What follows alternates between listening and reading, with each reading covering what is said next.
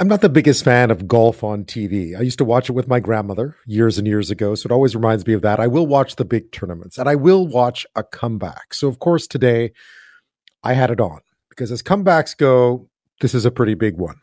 Only 14 months after a rollover crash that left him with such severe injuries, there were fears he would lose his leg. Tiger Woods stepped back onto golf's greatest stage today. 25 years after he won his first Masters, he was back in Augusta, Georgia. Now 46, a legacy of professional success and personal trials in his wake. He still transcends the sport in so many ways. Surgically rebuilt leg and all, he stands tall on the golf course. He still lights up the crowd, of course. There were tons of people there. They were going to be there anyway, but they were cheering for him, obviously. Here's the reaction when he nearly had a hole-in-one on the par 3 sixth. Little cut 6 out for Tiger.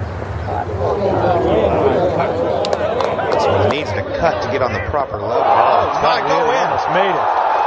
What a shot from Tiger. Hey, guys, the game's there. Yeah, on the 6th. Looking good.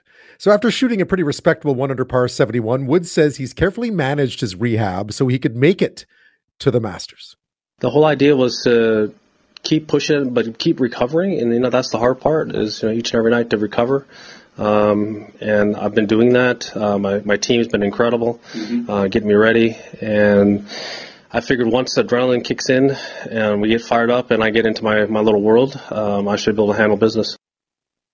But it does beg this question. He's 47. He's got young kids. He's really succeeded in doing everything anything anyone would ever hope to do in golf, more or less. He doesn't have the record for majors, but still, his legacy is cemented. He's hurt himself. He's limping. Why would he go back? Why would he make a comeback now and risk perhaps not even being at his best this time around? Well, joining me now to discuss that from Toronto is Jason Logan. He's the editor of SCOREGolf and a contributor to the Toronto Star sports section. Jason, thank you for your time tonight. Yeah, thanks for having me, Ben. I guess just as a golf fan, pure and simple, what is it like to see Tiger Woods walk back onto the biggest stage in golf? It's awesome. I think golf fans are just over the moon about Tiger Woods returning this week. The Masters is always the most anticipated tournament on the schedule. There's such familiarity with Augusta National, whether you've been there or you haven't been there. If you're a golf fan, you know all of its holes and you kind of know what to look for. But then to have, Tiger Woods, a 5-time champion, come back this week when 14 months ago, when his smashed up car is at the bottom of a ditch and he's left for dead and he very nearly lost his leg. It's remarkable that he's doing this. It shows his resolve. It shows his work ethic. It shows his stubbornness. Just shows how much he loves this tournament too. He's willing to deal with whatever pain he's having to deal with just to get back out there and try to win green jacket number 6. I was going to say that was one of those issues. He was very badly hurt. He's had injuries in the past. He really hasn't played that much in the last 15 years. He's had injuries in the past, but this was something very different, what happened to him in that rollover. How did he look today, considering? Well, there's obvious signs that he's not fully healthy.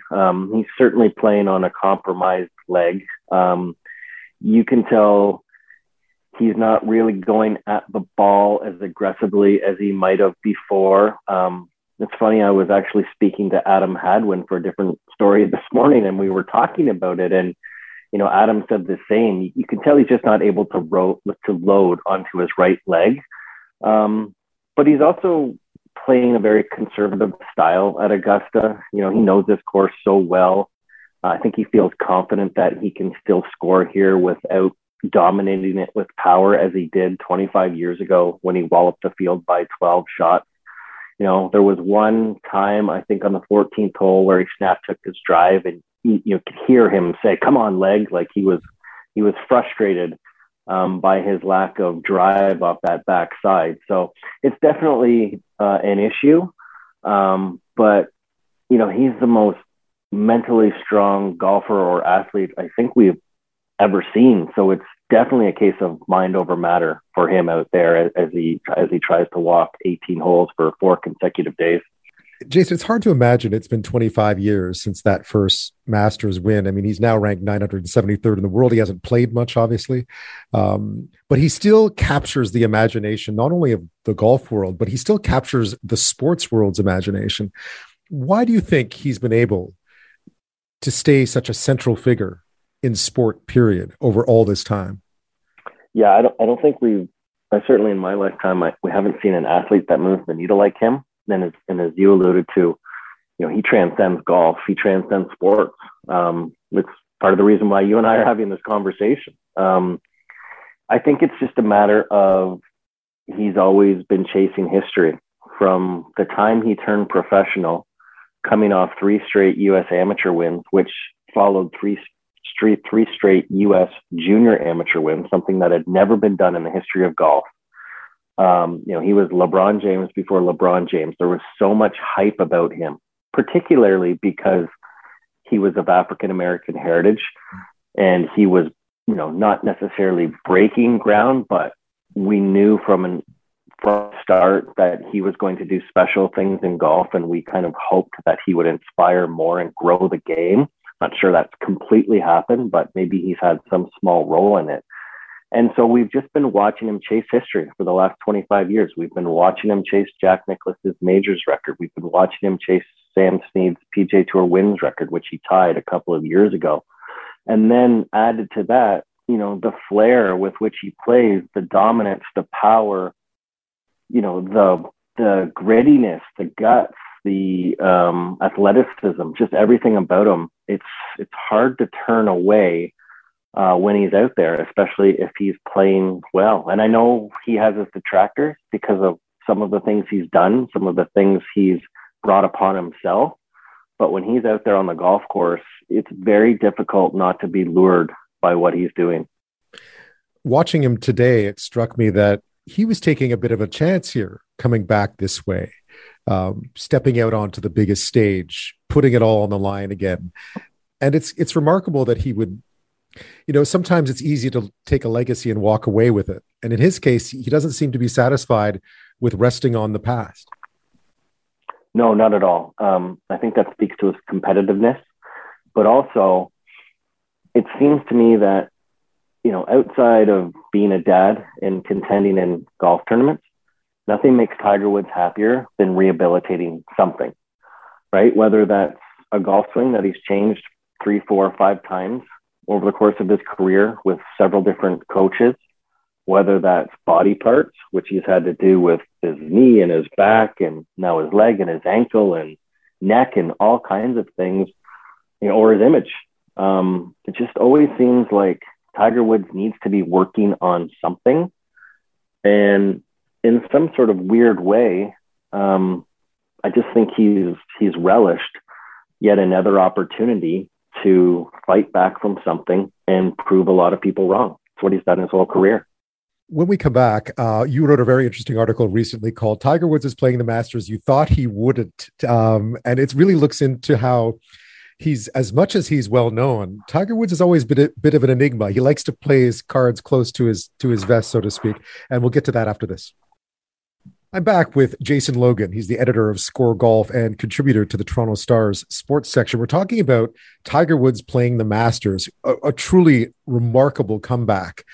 Just a few years after he was involved in a very serious car accident, nearly lost part of his leg, and he's back out there playing again today and playing quite decently. Jason, you did write that really interesting article about how he was sort of teasing. He's not one just to say, yeah, I'm playing the Masters, I'll see you there in a few months. He can be quite enigmatic. What do you think that's down to? Because it seems quite different from most other athletes and most other golfers. No, I think it probably comes down to the fact that he's been in the public eye for so long. This is a guy who, at 2 years old, he was on TV, putting, trying to make a putt. And, he's part of his training growing up from his father, who was a Green Beret, was as much mental as it was physical. And he's just a guy who's always wanted to control the narrative. He's always dodged questions that he didn't really find to his liking, or he'll just spit out some cliche. A little bit here later in his career, he's been a little bit more forthcoming. But when I saw him being interviewed, either at the father-son championship that he played, or at the tournament in the Bahamas that he puts on, or at the tournament in Los Angeles that he hosts, and he was asked about his comeback, and he was asked specifically by Jim Nantz about playing in the Masters. And I just didn't buy what he was selling. He just seemed to want to downplay it. And just knowing who Tiger Woods is and what's in his DNA, you just knew he was going to battle back and make this heroic comeback. And I think in his mind, he probably had this date circled on his calendar as soon as he started his recovery.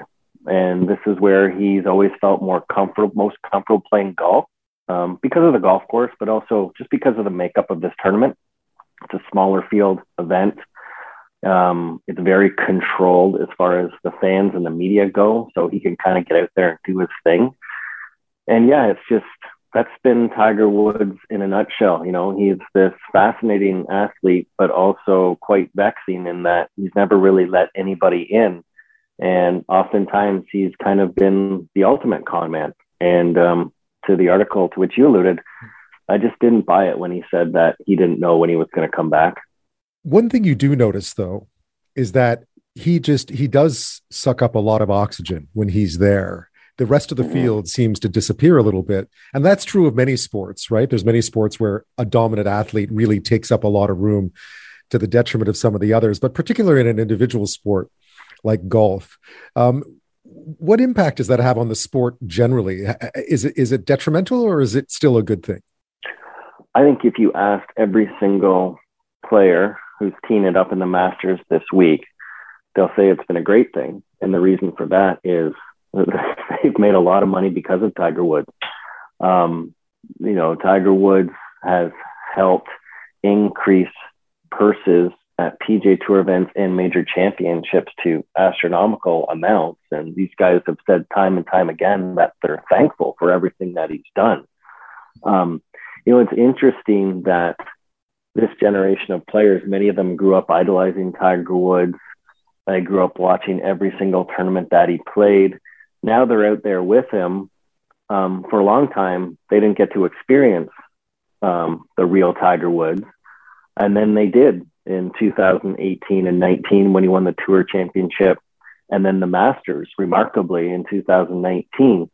But I still think that this generation of players, they're able to get out there and do their own thing.